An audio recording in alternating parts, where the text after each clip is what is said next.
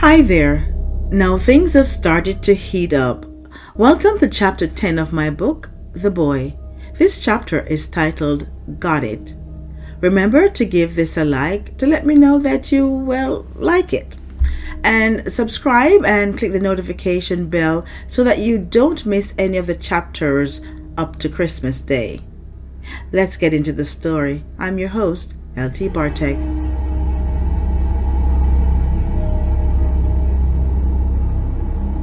Chapter 10. Got It. Arthur stood outside the police station for a few hours, waiting for the officers to leave. But when he saw that they were actually settled in, he decided that come what may, he was going to make his move, because he sensed that with the approach of morning, it would become more difficult for him to get his locket back. There were still only 2 officers inside. No other officers had joined them, so he stepped out of the shadows and looked around at the empty streets. He knew it was now or never. Arthur walked across the street and stopped in front of the station. The yellow street light illuminated the 4 steps leading into the building. Moths buzzed around it, and it blinked, making a whirring sound. Arthur walked up the stairs. One of his abilities was to move almost as fast as the speed of light. If someone were watching him now from outside, they would see that 1 minute he was there and the next he was gone. Only the slow closing of the door would tell them that he had entered the building. He immediately went over and turned the lights out. He could clearly see in the dark. To him it was no different from seeing in the daylight. As he was moving past, one of the officers stood up unexpectedly and brushed against him. Arthur heard him scream, "Something touched me! Something touched me!" as he moved over to the desk in a flash, where he sensed his locket was laying in an envelope, and he reached for it. He heard the click of the flashlight even before it came on. It was turned towards where he stood. He flipped the desk only seconds before the light shone on him. Everything on the desk flew up in the air and fell to the floor. He grabbed at the envelope and moved into the office next to him. He saw one of the officers coming towards him, and feeling cornered, he braced for an attack.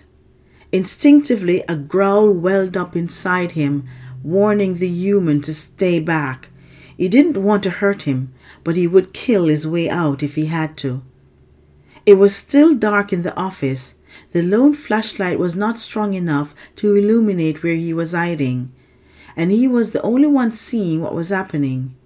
He saw the officer reach for his gun and fire wildly into the office.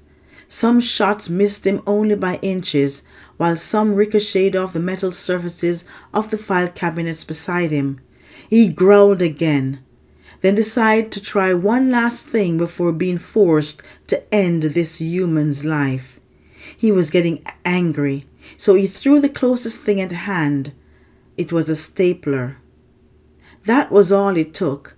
They both turned and bolted from the office almost as fast as Arthur's speed. He followed, and while their backs were still turned in flight, he left the station and ran back to Dan. Before leaving the edge of town, he tore open the envelope and ripped it apart. Then he tossed it into a dumpster parked beside a gas station. He could not put the locket back around his neck, so he secured it inside his pocket and left the area undetected. By the time he reached Dan, the child was deep in dreamland. The embers were dying and the cave had a slight chill, so Arthur picked up a few more sticks and gently placed them into the fire. He looked at the sleeping boy, almost still a baby, and his emotions swelled. It had been some time since he had loved anyone.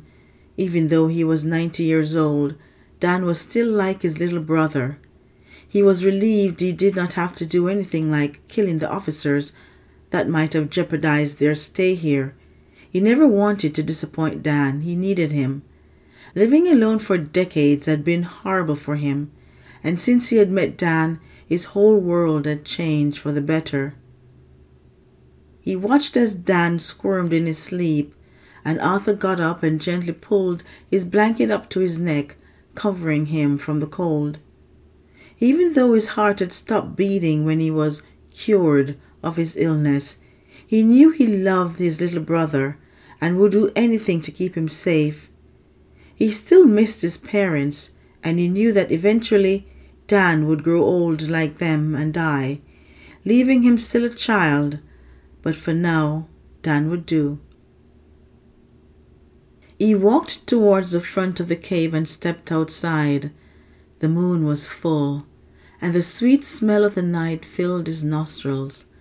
He could hear the sound of all the creatures, the ones flying, the ones scurrying, and those sleeping.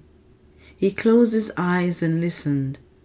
He didn't sleep, so he had to find ways to entertain himself when he didn't have Dan to distract him. So he often sat and just listened to the night. The soft breeze caught his locks and gently lifted them. It caressed his cheeks. The firelight behind him flickered from the dying wood. He walked further out of the cave, still with his eyes closed. Turning his face to the sky, he began to levitate. He slowly rose above the cave's entrance, up through the trees, and hovered over the tops of them.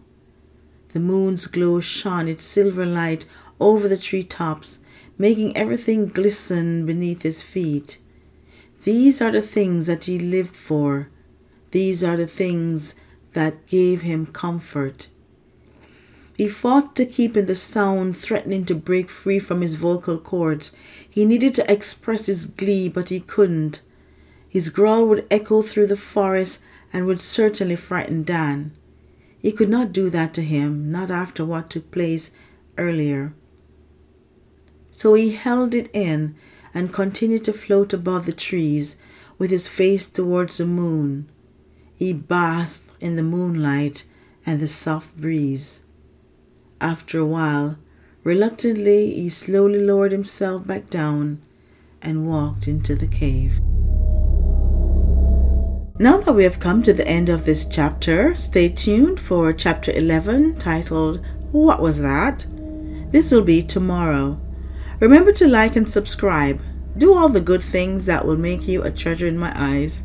And go ahead and share it with someone who you think will like it as well. Also remember to love yourself and others, and I will catch you on the next one. Love you. Bye.